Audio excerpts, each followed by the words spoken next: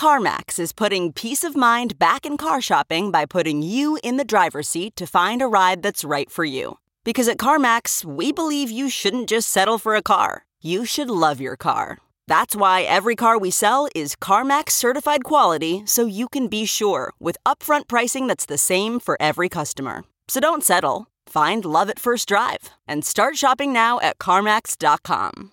CarMax, the way car buying should be. Okay, picture this. It's Friday afternoon when a thought hits you. I can spend another weekend doing the same old whatever, or I can hop into my all-new Hyundai Santa Fe and hit the road. With available H-Track all-wheel drive and 3-row seating, my whole family can head deep into the wild. Conquer the weekend in the all-new Hyundai Santa Fe. Visit HyundaiUSA.com or call 562-314-4603 for more details. Hyundai, there's joy in every journey.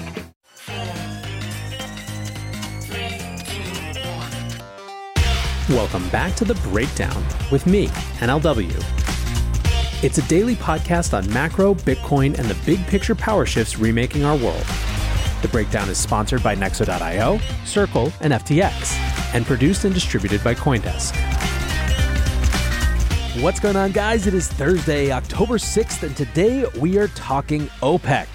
Before we get into that, however, if you are enjoying The Breakdown, please go subscribe to it, give it a rating, give it a review, or if you want to dive deeper into the conversation, come join us on the Breakers Discord. You can find a link in the show notes or go to bit.ly/breakdownpod. Also, a disclosure as always, in addition to them being a sponsor of the show, I also work with FTX. So, yesterday, Dimitri Kofinas, the excellent host of Hidden Forces, retweeted a Bloomberg Middle East breaking story. The headline read, OPEC Plus panel proposes a cut of 2 million barrels a day to its output as they seek to halt the slide in oil prices. Dimitri commented, OPEC basically just raised rates. So today we're getting into what he meant by that comment, what happened with oil yesterday, and what it means for the economy and geopolitics. Let's start with the barest bones of background. OPEC was formed in 1960 by Iran, Iraq, Kuwait, Saudi Arabia, and Venezuela. The organization's goal is to coordinate oil production across nations to ensure that competition between oil-producing nations doesn't undercut pricing power. Membership has fluctuated over the decades, including various Middle Eastern, African, and South American nations. Saudi Arabia serves as the leading member, with Nigeria, the United Arab Emirates, and Iraq being the other key members who have the means to vary production levels. In the early 2000s, agreement between the organization and those outside of it became more commonplace. In 2016, an accord was reached between 11 non-OPEC countries, including Russia and Mexico, and OPEC nations to mutually reduce production.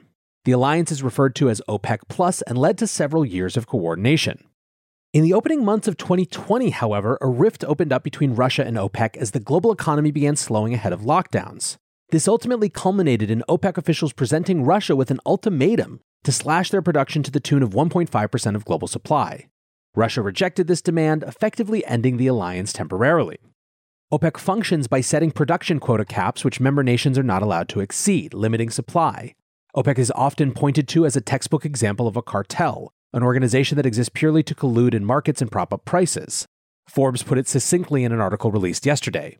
Their objective is to maximize the value of oil they have in the ground. That objective is directly contrary to the desires of most US politicians and consumers, which is access to cheap gasoline. The cartel-like behavior of OPEC has been seen by others as a necessity for the resource-producing nations that constitute the group. Many of the members have very few exports other than oil, making the price of oil and avoiding oversupply of the market an existential matter for the functioning of their economies. In the face of massive fiscal spending from Western countries since 2020 and COVID-19, some have made the case that resource-producing countries have a right to ensure that they aren't trading limited resources too cheaply for easily printed Western banknotes. Agree with this or not, it's been a common theme of recent speeches from Vladimir Putin and appears to be a theme that has struck a chord with other resource exporters like OPEC and Brazil. So let's get into what has been happening with oil this year. Prices have ranged wildly. In the wake of Russia's invasion of Ukraine, the price of oil surged, eventually peaking near $120 a barrel. This, of course, added even more pressure to already surging inflation. Even before this, oil prices had been a major concern in the United States. Since last November, the Biden administration has been intervening in oil markets by selling barrels out of the Strategic Petroleum Reserve, or SPR. In November, when oil prices approached $90 a barrel, the administration announced the release of 50 million barrels into the market over the following months to suppress a year-long ramping of prices in an effort to keep the economic recovery on track. In late March, this program was extended as energy markets came under pressure in the wake of the invasion of Ukraine. This second round of releases was much larger, 180 million barrels in total, and was in fact the largest SPR release in history. It was intended to, quote, serve as a bridge until the end of the year when domestic production ramps up, according to a White House press release. However, U.S. production is up only 1.2% in the 4 months since March, and is not forecast to return to February 2020 levels until 2024. In September, the program was extended into November, but reports were that the White House was planning to announce the conclusion of the program in the coming weeks. Now the White House has reversed course, saying that the administration would release barrels, quote, as necessary. Now, when the Biden administration first contemplated SPR releases to curb high gas prices at the end of last year, the main critique was that the SPR was intended for emergency use rather than market intervention. Whatever your position on that, as a result of the releases, the SPR now sits at its lowest level since July 1984. There are around 416 million barrels remaining in the reserve. Now, given what happened this week with OPEC, one of the interesting curveballs was a proposal from the White House to Treasury which had been leaked to reporters this week. The proposal laid out that if OPEC had decided against a cut, the administration would announce a 200 million barrel purchase to refill the Strategic Petroleum Reserve. Essentially, they would be making up the difference for any shortfall in global demand that materialized in the next few months. According to a senior official, the U.S. had made it clear that we would be willing to purchase OPEC oil to replenish the SPR. In other words, they aimed to convey that the U.S. wouldn't leave them hanging dry, their words, if OPEC countries invest in additional production, ensuring that the global price of oil doesn't collapse in the face of an economic downturn. So that brings us to this week. Earlier on Wednesday, U.S. officials had made calls to allied Gulf state officials in an attempt to discourage production cuts. That, of course, is not what happened. Preliminary White House talking points reported by CNN called the cuts a total disaster and said they could be viewed as a quote-unquote hostile act. The National Security Council went with a softer statement saying, "We've been clear that energy supply should meet demand to support economic growth and lower prices for consumers around the world, and we will continue to talk with our partners about that." However, U.S. officials speaking anonymously gave a glimpse into the mood within the administration. They said that the White House was, quote, having a spasm and panicking, and also that, quote, it's important everyone is aware just how high the stakes are. Treasury Secretary Janet Yellen was reportedly asked to personally contact counterpart finance ministers to make the case that higher oil prices risk higher inflation and recession risk, ultimately being counterproductive. The Biden administration was not happy about the announcement of the cuts. President Biden himself had visited Saudi Arabia in July to ask for increased production and came away with an extremely modest short-term boost. In reaction to yesterday's cuts, the official administration announcement said, quote, it's clear that OPEC Plus is aligning with Russia with today's announcement. Now, for the administration, the stakes are quite clear. After intervening in oil markets throughout the year, U.S. gasoline prices fell for almost 100 days in a row from mid-June. During that time, the president's approval rating also increased, essentially moving inverse to gas prices at the pump. Now, with just a month left until what will likely be a close-run midterm elections, domestic gas prices have begun to creep up again over the last few weeks. Policymakers everywhere reacted strongly. The White House statement said the president is disappointed by the short-sighted decision by OPEC Plus to cut production quotas while the global economy is dealing with the continued negative impact of Putin's invasion of Ukraine. At a time when maintaining a global supply of energy is of paramount importance, this decision will have the most negative impact on lower and middle-income countries that are already reeling from elevated energy prices. Bernie Sanders said OPEC's decision to cut back on production is a blatant attempt to increase gas prices at the pump that cannot stand. We must end OPEC's illegal price-fixing cartel, eliminate military assistance to Saudi Arabia, and move aggressively to renewable energy. Democrat Senator Chris Murphy from Connecticut called into question the efficacy of the current alliance with OPEC. I thought the whole point of selling arms to the Gulf states, despite their human rights abuses, nonsensical Yemen war, working against U.S. interests in Libya, Sudan, etc., was that when an international crisis came, the Gulf could choose America over Russia and China. And indeed, there was lots of pointing to Russia here. Michael McFaul, a professor of political science at Stanford and former U.S. ambassador to Russia, said, OPEC's decision today to cut oil supplies directly and immediately assists Putin's war effort. They were not compelled to do so. They chose to do so. Don't ever forget it. Olivia Giuliana, the director of politics and government at Gen Z for Change, said OPEC and Russia slashing oil and gas production is a targeted attack against democracy. This is being coordinated with the intention of painting democratic leadership in a negative light. They will let people across the globe suffer unlivable prices for political gain. Remember that. Javier Blas, the energy and commodities columnist at Bloomberg, said, By cutting oil output so much with Brent close to $100, OPEC Plus is gambling with the global economy. It may just be pure business. An oil price that's good for Moscow also suits Riyadh, but it increasingly looks like politics too. Want to keep more profits when trading? Get the best possible prices and trade with 50% lower fees on Nexo Pro. The new spot and futures trading platform uses aggregated liquidity of over 3,000 order books collected from multiple sources. Utilizing the complete Nexo suite allows you to earn interest and borrow funds as you wait for the next trade setup. Visit pro.nexo.io. That's pro.nexo.io and sign up today. The breakdown is sponsored by FTX US. FTX US is the safe, regulated way to buy and sell Bitcoin and other digital assets, with up to 85% lower fees than competitors. There are no fixed minimum fees, no ACH transaction fees, and no withdrawal fees. One of the largest exchanges in the US, FTX US is also the only leading exchange that supports both Ethereum and Solana NFTs. When you trade NFTs on FTX, you pay no gas fees. Download the FTX app today and use referral code BREAKDOWN to support the show. Now, let's take a moment to step back and discuss the politics of this situation, and we're going to do so through Greg Carlston's thread. Carlston is the Middle East correspondent at The Economist and writes, "Quick thread on oil, Biden, and Saudi, because there are a few distinct issues that get muddled in the conversation. Is the latest OPEC Plus production cut meant as a snub to America? Is it perceived as one? And what does this all mean for the Saudi-American relationship? First, is it meant as a snub? The oil market is a mess right now. OPEC has little spare capacity, many producers fail to meet their quotas, sanctions on Russia are bifurcating the market, all sorts of wildcards about demand, and so on. The Saudis have a rational interest in keeping prices high. Trillion-dollar linear cities ain't going to pay for themselves. They and the rest of OPEC Plus also want prices to be stable, and they want the oil sector to look lucrative enough that firms invest in building new capacity. All of this and more factors into decisions about how much oil to pump, which today are complicated decisions. It's a particularly American conceit to think that oil ministers decide what to do with a trillion-dollar industry to sway the outcome of the Pennsylvania Senate race. Second, is this seen as a snub? Sure. 3 months after Biden bent the knee in Jeddah, OPEC Plus delivers a big cut.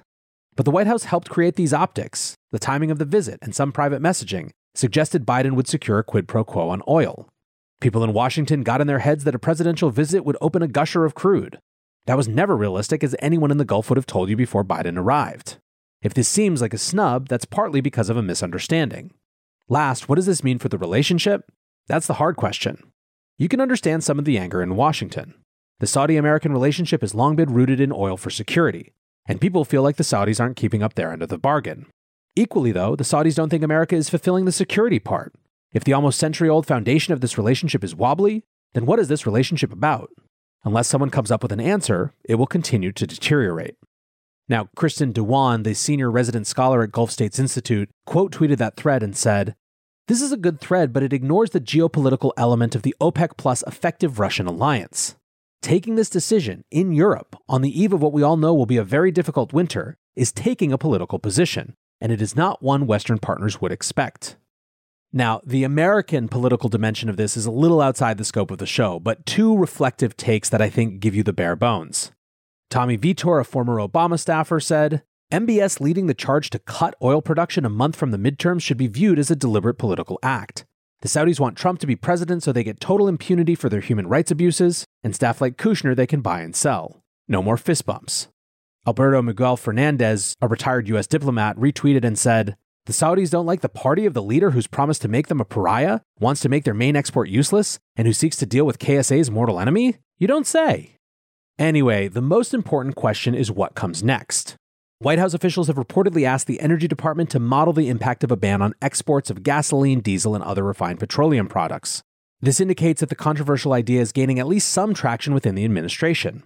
The U.S. had previously banned crude oil exports for 4 decades until that ban was lifted in 2015 during the Obama administration. On Tuesday, the largest oil industry trade groups wrote to the Biden administration that they have, quote, significant concerns about a potential export ban and urged policymakers to take the option off the table. The U.S. has about 18 million barrels per day of refining capacity and exports around 3.5 million barrels a day of refined petroleum, mostly to Latin American destinations. Republicans are not keen on this plan. Republican Representative Kathy McMorris Rogers of Washington said, "I am warning this administration to not use this as an excuse to ban American exports or further their radical energy transition. Doubling down on failed policies will only further harm our energy sector and lead to more record high prices across our entire country." Another reaction to all of this was that lawmakers seized on the opportunity to revive a bill that has been proposed on and off for 2 decades. It's dubbed the No Oil Producing and Exporting Cartels Act, or NOPEC. The bill would allow the U.S. government to sue members of OPEC for manipulating the energy market. And while a lawsuit might be unlikely to come about due to sovereign immunity, the goal would be that the law would dissuade OPEC from acting brazenly. There's also discussions around the world of price caps. The EU is currently taking the next steps to apply a price cap to Russian oil. The Czech Republic, which serves as the current rotating president of the EU, said that the economic union had reached, quote, political agreement on the 8th sanctions package against Russia. The package contains, quote, prohibition of maritime transport of Russian oil to third countries above the oil price cap, and a ban on related services. The sanctions are in response to Russia's attempt to annex parts of eastern Ukraine under the pretense of a questionable referendum in late September. Russian Deputy Prime Minister Alexander Novak has said that Russia may cut oil production to offset the effect of price caps, as well as refusing to supply countries that enforce the cap. Total Energy's CEO Patrick Pouyanné said that price caps were a bad idea at the Energy Intelligence Forum in London, saying, quote, "I think it's a bad idea because it's a way to give the leadership back to Vladimir Putin. The market is already doing the work through large discounts." So whatever happens next, it's clear that this adds a new complicating wrinkle in the U.S.'s fight against inflation and potentially eventually recession as well. Dan Pickering, the CIO at Pickering Energy Partners, wrote, "Food for thought. OPEC can cut more and longer than Biden administration can release from SPR. This OPEC meeting a wake-up call for U.S. politicians that energy inflation is going to be sticky." Clyde Russell, the Asia commodities correspondent at Reuters, said, "The decision by OPEC to cut its output quota by 2 million barrels per day raises both the risks of a sharper global economic downturn and the already high geopolitical temperature." So that is the story with oil right now. There are economic dimensions, inflation dimensions, political dimensions. And the one common thread is that nothing is as simple as it might have seemed in the past. For now, I want to say thanks again to my sponsors, Nexo.io, Circle, and FTX. And thanks to you guys for listening. Until tomorrow, be safe and take care of each other. Peace. I want to tell you about CoinDesk's new event, the Investing in Digital Enterprises and Assets Summit, or IDEAS. The event facilitates capital flow and market growth by connecting the digital economy with traditional finance. Join CoinDesk October 18th and 19th in New York City for a 360-degree investment experience where you can source, invest, and secure the next big deal in digital assets. Use code BREAKDOWN20 for 20% off a general pass. You can register today at coindesk.com/ideas.